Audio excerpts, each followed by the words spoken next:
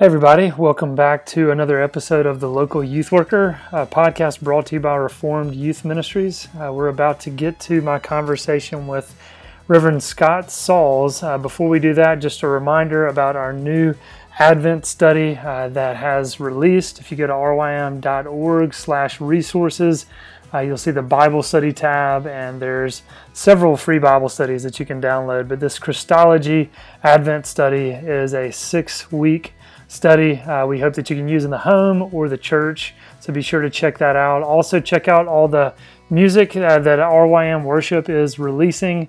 RYM Worship is releasing 5 songs this Advent season. They'll release one a week. You can check those out on Spotify or iTunes. You can also go to our YouTube channel as well and listen to those. 2 of those are original songs by Joe Deegan. 2 of them are traditional hymns, and then there's another one that's a traditional hymn that is set to new music. So we hope that you all enjoy those this season. And we also wanted our listeners to know that RYM has partnered again with Reformed Theological Seminary to offer a youth and family ministry class. This will be a 1-week class in their winter term that is offered on the Jackson campus of RTS. If you go to rts.edu/upcoming classes, just select the winter term and you can read the description and get a sample of the syllabi. It will be from 8:30 in the morning till about 3:30 in the afternoon. It's an intensive course. If you're a seminary student, you can take this for credit. If you are not and just want to edit this class, you can do that as well. So be sure to go to rts.edu/upcoming classes. For now, here's my conversation with Scott. Hope you enjoy it. Scott, welcome to the podcast. It's good to have you today. It's great to be with you, John. Thanks for having me. Absolutely. Scott is the senior pastor of Christ Presbyterian Church in Nashville, Tennessee. And Scott, you've been there since 2012. Is that right? Yes. Somewhere between 8 and 9 years now. Okay. And you are married to Patty. You have 2 daughters, Abby and Ellie. I believe you said one just graduated from college and one is currently in college. Our youngest is at Auburn, freshman, and then our oldest is just recently graduated from University of South Carolina. And will be working for MTW here pretty soon, which we're excited about for her. All right. And I know you've moved around a little bit. You worked alongside Tim Keller up in New York City. You planted and pastored churches in Kansas City and St. Louis. You've also authored 5 books: Jesus Outside the Lines, Befriend, From Weakness to Strength, Irresistible Faith, and your newest, A Gentle Answer, Our Secret Weapon in the Age of Us Against Them. And also, too, Lord willing, you'll be a main speaker at RYM's Youth Leader Training in Nashville, Lord willing, if that happens. Yeah, with Micah Edmondson, our one of our newest pastors on our team. So that should be fun. We're really looking forward to that. Yeah, that's right. We're excited about Micah, and we've got Nancy Guthrie, Lord willing, and David Murray as well. Yeah. Oh, what a great lineup. Honored to be part of it. We're excited. And hopefully, we'll actually be able to join in person, but we'll have to see about that. So Scott, season 8 of the podcast is looking at teens and technology. And I thought before we get into that, though, it'd be good to hear just a little bit about your newest book. As I mentioned, A Gentle Answer, Our Secret Weapon in an Age of Us Against Them. So why don't you just tell us a little bit about this book before we get into our main topic? Sure. It's a book I wrote about 2 years ago, only thinking that this year, which is, released this year, would be another election cycle. And, just remembered 2016 was a pretty divisive time, and thought, well, maybe we can just put something out there that could help move the needle in a more kind-hearted direction, and we had no idea the dumpster fire that 2020 would become just as a year. I saw an Instagram post about a month ago where it pictured 4 Johnny on the spots sitting next to each other, and they were all on fire, and the caption said, if 2020 were a scented candle, this is what it would look like. There's just been so much hostility in all seriousness, and so much, tribalizing and us against them, and, even violence, from all directions. And I think the term civil war has actually been used for the first time in a long time, as some people, have thought, goodness, could we be in for another civil war? I hope not, but it's been a rough year, and so the book, I guess, it was better timed than we ever anticipated it would be. But I'm sad for all the reasons why it's so well timed. But yeah, we just want Christians especially to think about their life and community together, because all these political issues divide Christians, and that's a very sad thing. But also about our engagement in the world, and maybe this is an opportunity for believers to reestablish their witness in the West by being counterculture in a refreshing sort of way. Yeah, no, it is sweet in God's providence that this, came out at this time. So hopefully the Lord will use that for sure to challenge believers, and really kind of serving as a transition to our topic. I'd love to know how did social media kind of shape and influence the composition of this book? Because when I think of social media, there are so many that say, it is definitely fed an us against them culture. So as I see your subtitle there, I think of that. And of course, there's many factors to kind of this us against them culture. But how did, social media kind of shape a lot of the content that's in your book? Well, I mean, it's not a book about social media, but obviously social media, certain forms of it, especially, I would say Twitter is probably the most, aggressive platform for people. When they talk about trolling, most of the trolling seems to take place on Twitter. Instagram, the bullying is a little bit more passive aggressive, where you've got students, taking pictures and sometimes intentionally leaving other people out as sort of a passive aggressive way of saying you don't belong with us. And Facebook, students don't really seem to care as much about Facebook anymore. I guess it's TikTok is the new thing.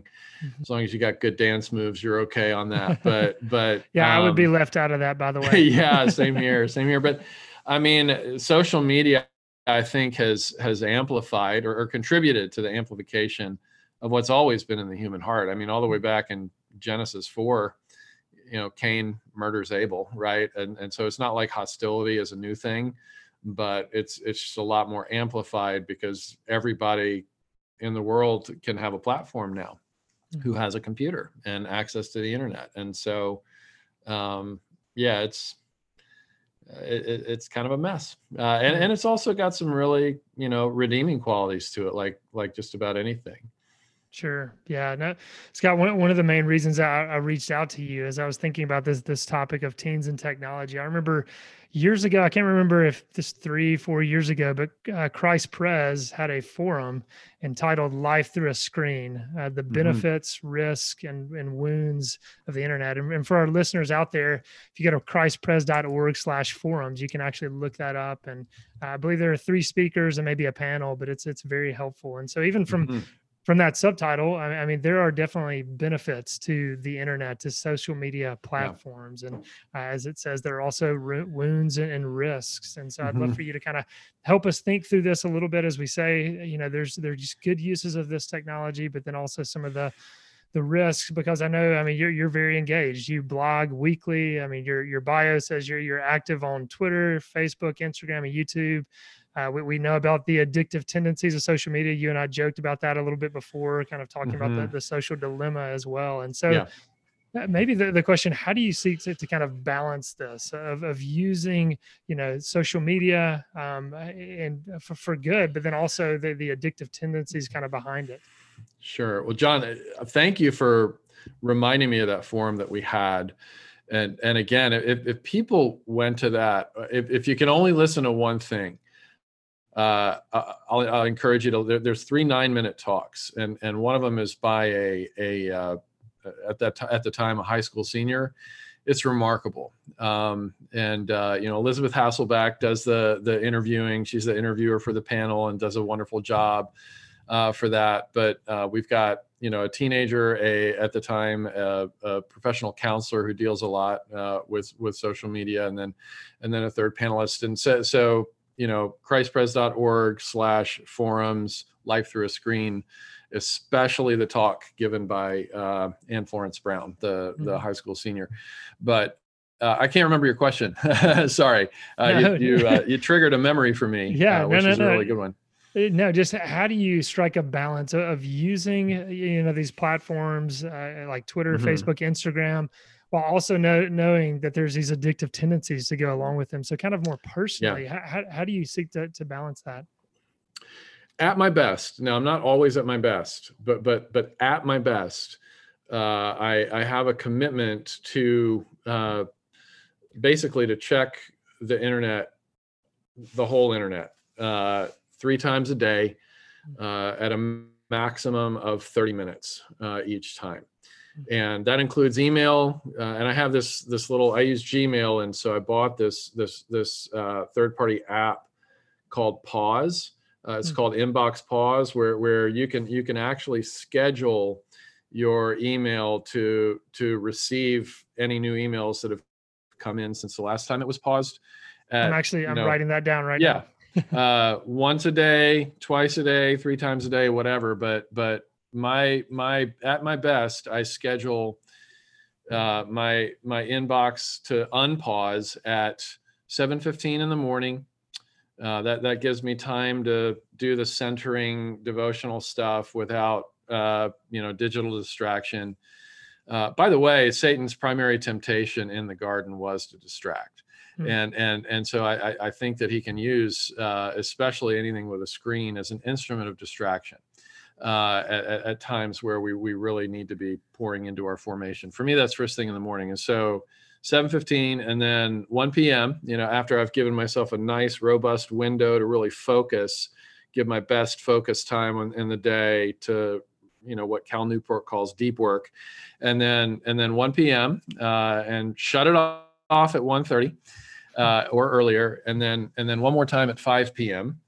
And then put the phone up. When I get home, just put it up and mute it, silence it, shut it down.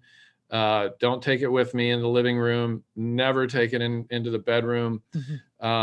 That's at my best. Am I always following that rhythm? No, I'm not. But I'll tell you, it is I'm at the most life-giving place when those restrictions are abided by me and the people around me.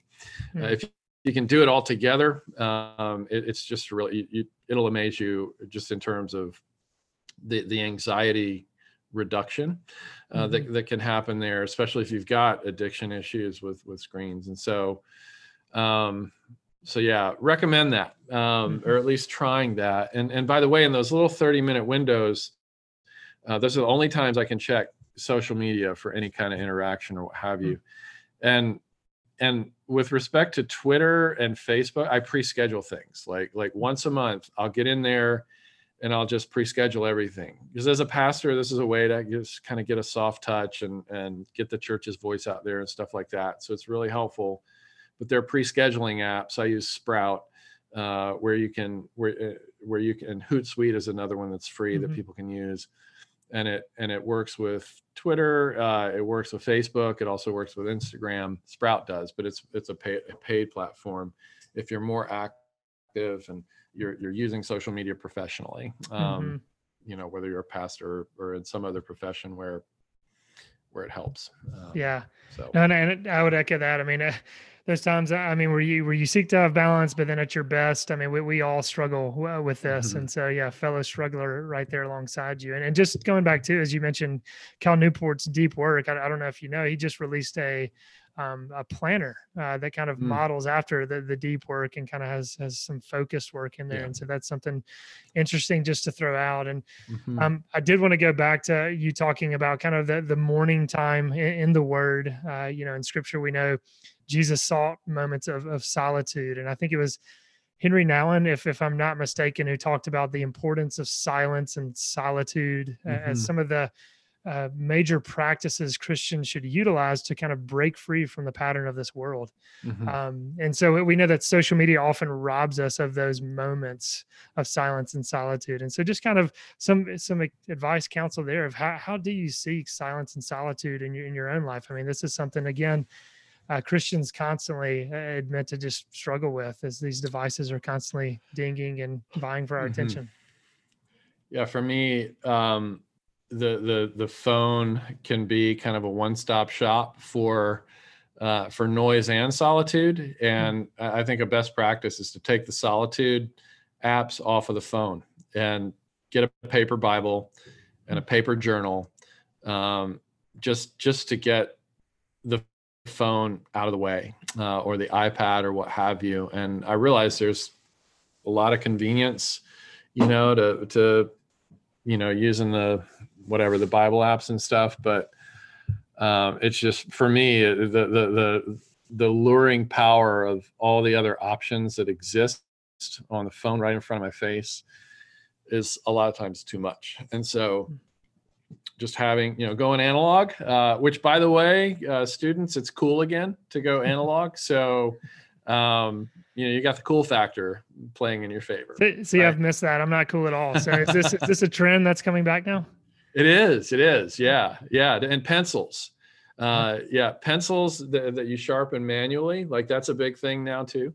So if you start journaling with a pencil, you'll be like at the front edge of cool right now. So wow. Well, let me apologize. I've got a pen right here in my hand, so I need to go out and get a pencil. Pens are okay too.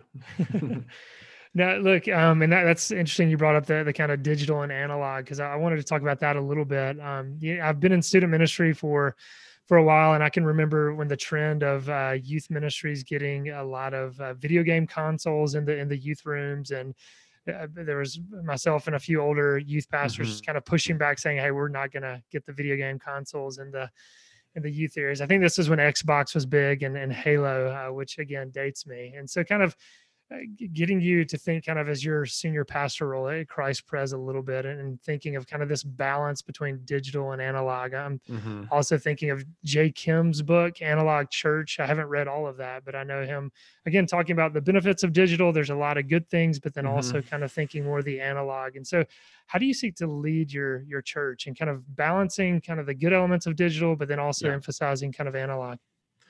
Yeah, well, I think we've got to learn from Martin Luther on the use of digital mediums. I mean, the printing press was a brand new technology, and there's a lot of resistance to Luther when Luther said, "Hey, let's print some Bibles and put Bibles in the hands of everybody." And he got a lot of pushback for that, but just think about where biblical literacy right now is pretty rough, but think about where it would be if nobody even owned a Bible, right? Absolutely. Maybe now we own too many Bibles and take it for granted because of that. But I think that, like anything, there's a redemptive use and an unredemptive use of technology. And the other factor is too, if we take, social media away, especially from kids when they reach junior high and senior high, we're faced with this incredible dilemma of preserving mental health by keeping the apps away, but at the same time, if we keep the apps away from them, don't let them get on, Instagram and so on, then it's also an attack on mental health because of the social isolation that they'll experience. Because, they're talking now about how, starting with the millennial generation and younger, they are digital natives now. We have generations where their first language is through their phone, and their second language is face-to-face. And let's not even get into how sad and theologically awful that is. Oh yeah. But it's a reality that we have to contend with as we shepherd our kids in trying to be healthy users of these things without becoming addicted users of them. And in our home, it's a battle, right? Because we would set time limits. We would say, you can't take your phone into your bed. Everybody puts their phones, in a basket or whatever after 7 p.m. And that's just the way it is. And well, nobody else is doing that. Well, look, we're not everybody else, and we don't judge everybody else or anybody else. But this is how we're going to do healthy. But you do have to prepare yourself to get into conflict with your kids, because they're going to want to be on it all the time, because of fear of missing out and all of that. But yeah, and I mean, I'm no expert. Andy Crouch has written a book called The Tech Wise Family. I'm sure you guys will cover that if you haven't yet. By the way, Andy is like the most insanely disciplined person I think I've ever met in my life. And so I felt a lot of condemnation, of condemning myself as I'm, reading what they do as a family. And it may not be realistic for a lot of people, but I think there's a lot of great principle in there for those who can't go all the way to the degree that they have with their, rhythms as a family. Yeah. And actually, as you bring that up, his daughter Amy is just releasing a book called I think it's My Tech Wise Life, and so it's kind of her reflections on growing up in that home. And she's actually going to come on this podcast to talk about that book. It's released in November at some point. But I wanted to transition to the home a little bit, and I wanted to read this quote from James K.A. Smith, and he's describing the home of a teenager today. And he says, the home was a space to let your guard down, freed from the perpetual gaze of your peers. You could almost forget yourself. You could at least forget how gawky and pimpled and weird you were, freed from the competition that characterizes teenagedom. No longer. The space of the home has been punctured by the intrusion of social media, such that the competitive world of self-display and self-consciousness is always with us. So, Scott, as you said, I mean, every parent of preteens and teens, they're struggling with social media usage in the home. And so maybe digging into that a little bit more. I mean, as you admitted, no, you didn't do this perfectly. No parent does. How did you introduce devices in the home, and what kind of conversations were taking place? I know both of your daughters are out of the house now, but maybe even kind of some of the transition of them to college, even those discussions too could be helpful. Yeah, for us, we were in St. Louis when it first became a presenting issue, and we just thought, we're going to delay this as long as we can. And then we we got called to New York, and New York is a pedestrian city, and starting at around age 10, kids really can just kind of go out and be out in the city with their friends because of public transportation, and the streets are very safe there as long as you don't go into back alleyways. And so we had to make an early decision just so we could locate and get in contact with our kids and vice versa. So our situation was different probably than the average person listening in here. But I think that the time where it becomes a real tension point is somewhere around fifth or sixth grade, when the social life of their peers starts to get taken over by digital devices, and that's where you just got to make these careful, sometimes costly decisions as a family about who you're going to be. And hopefully by the time you get to that point in your home, you've developed enough trust, in your kids by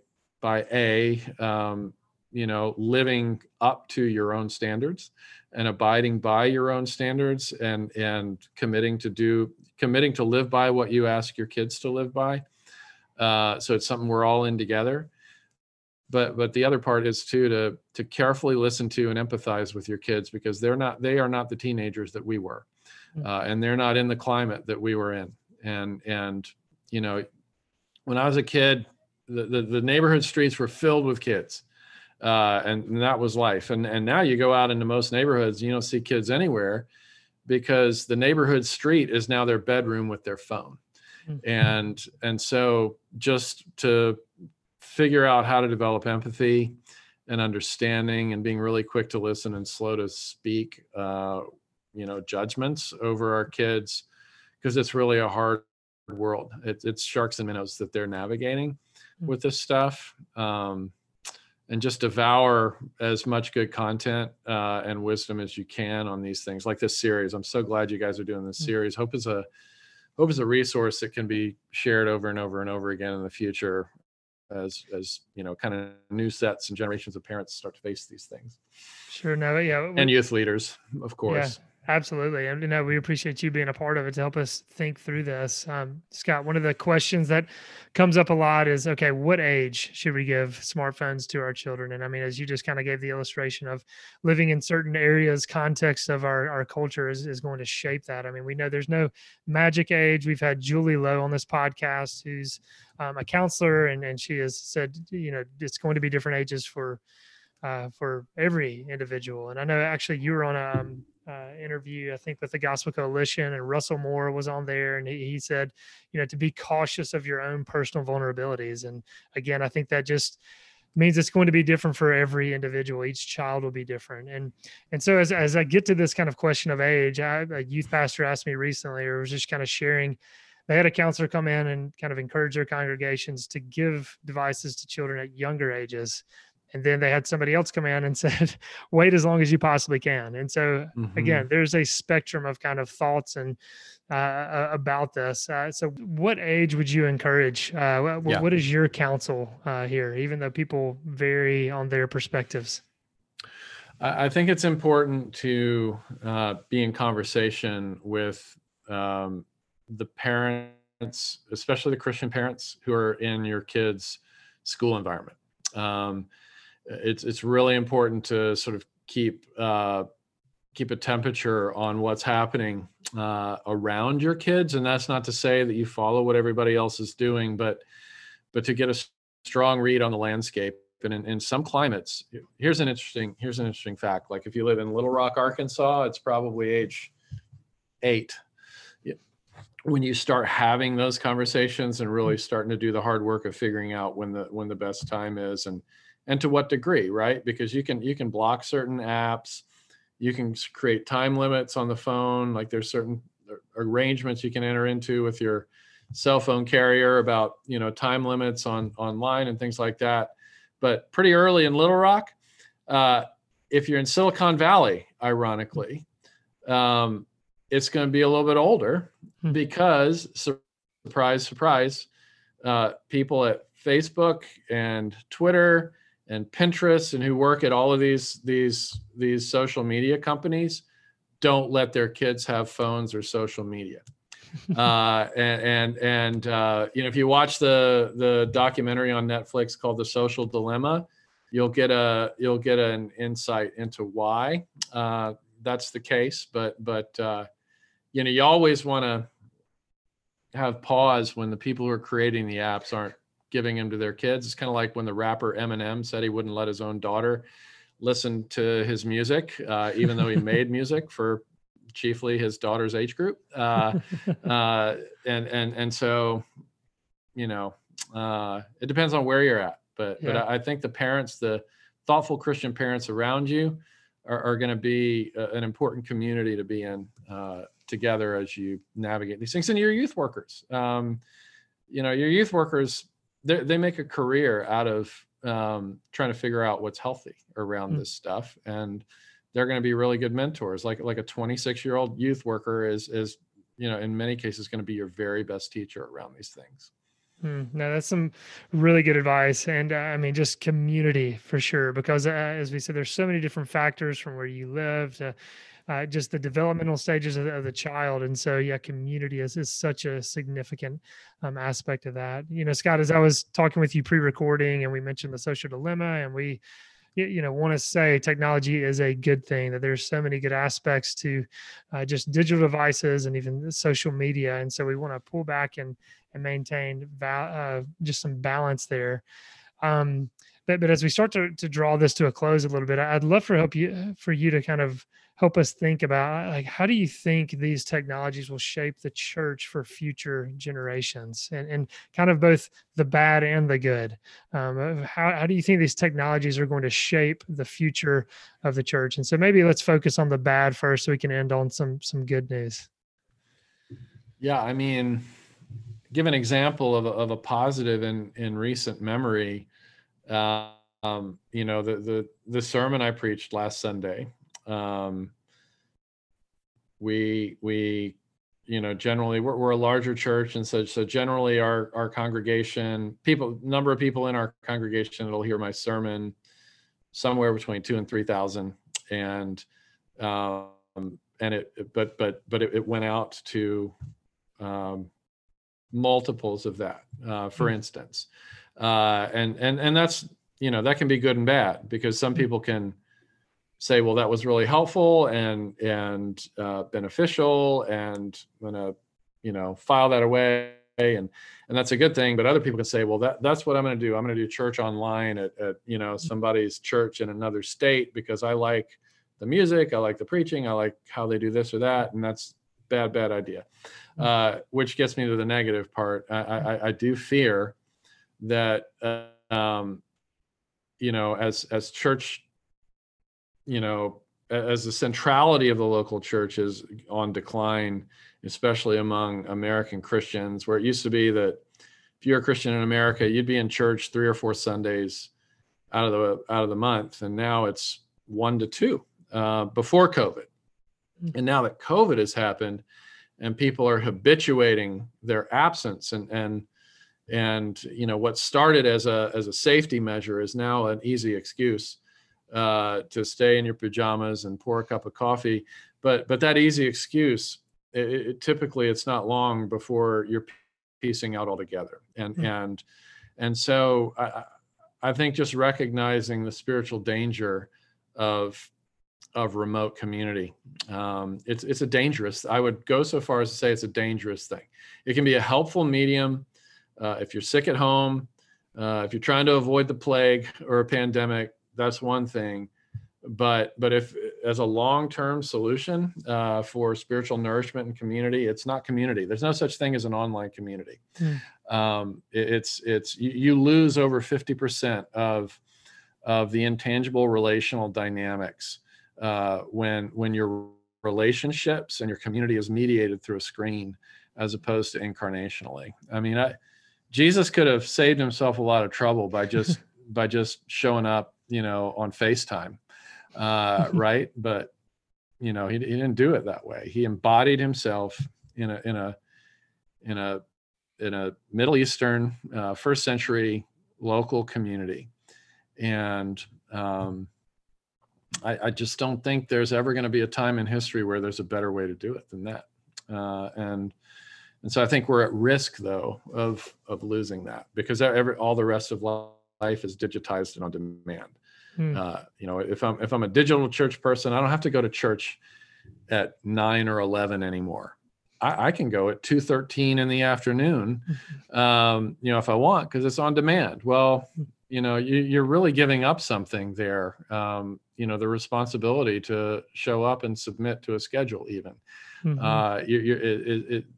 Taking away that responsibility is taking away a bit of your humanity, and taking away a bit of the call to discipleship, to submit to something. So yeah, I could go on and on and on about that. But no, that's great. I mean, very well said. As you're, highlighting the good and the aspects of how we can utilize digital to get messages out to more, where we also pay a price for that as well. And I think it's important for us to continue to have these conversations to, again, talk about the good of technology, but let's also be very cautious and discerning as we move forward, because especially just with COVID, as it's just kind of poured fuel on the fire of kind of Zooming and digital everything. Things are becoming normalized right now for the church that we've got to be cautious of just kind of settling into and exercising discernment. And so, Scott, there's so many, I think at every question I wanted to kind of zoom in on some more and talk to you a little bit more, but I know you've got to get going. And so just kind of a final word, maybe of encouragement to those who are listening as they're, seeking to be faithful believers, utilizing devices, also kind of pushing back. What's a final word you'd like to give? The more parents can parent in community, and the more youth leaders can lead alongside parents to learn from one another, so that they can both do their jobs and fulfill their calling, whether as parents or as youth workers, better, the better. Doing this as a community affair, it just provides a protective measure when your kids push back and they say, well, nobody does this. Well, you can say, well, I talked to a dozen other adults on a monthly basis about this. And I can tell you that actually there are people, very healthy people that we love love and who love us and who love you, that do it this way and are committed to doing it this way together. So hang out a little more with their kids and you can be in the same boat together. But being in community with these things at all levels is really important. But again, can't overemphasize the importance of empathy and, to not be dismissive toward the things that make our kids anxious. And there's major social anxiety around digital restriction. And we just have to enter into that with love and empathy. Such a good word. Again, just love the emphasis on community, but then let's also just try to enter into our children's world as they're trying to figure this world out, going through just insane changes in the teenage years in the midst of all this. So let me remind our listeners about Scott's newest book, A Gentle Answer, Our Secret Weapon in an Age of Us Against Them. Scott, I really appreciate you taking the time out to come on this podcast and just help us to think through this a little bit more. Hope you have a good day. My pleasure, John. Thanks for having me. Absolutely. Oh, come and buy without money.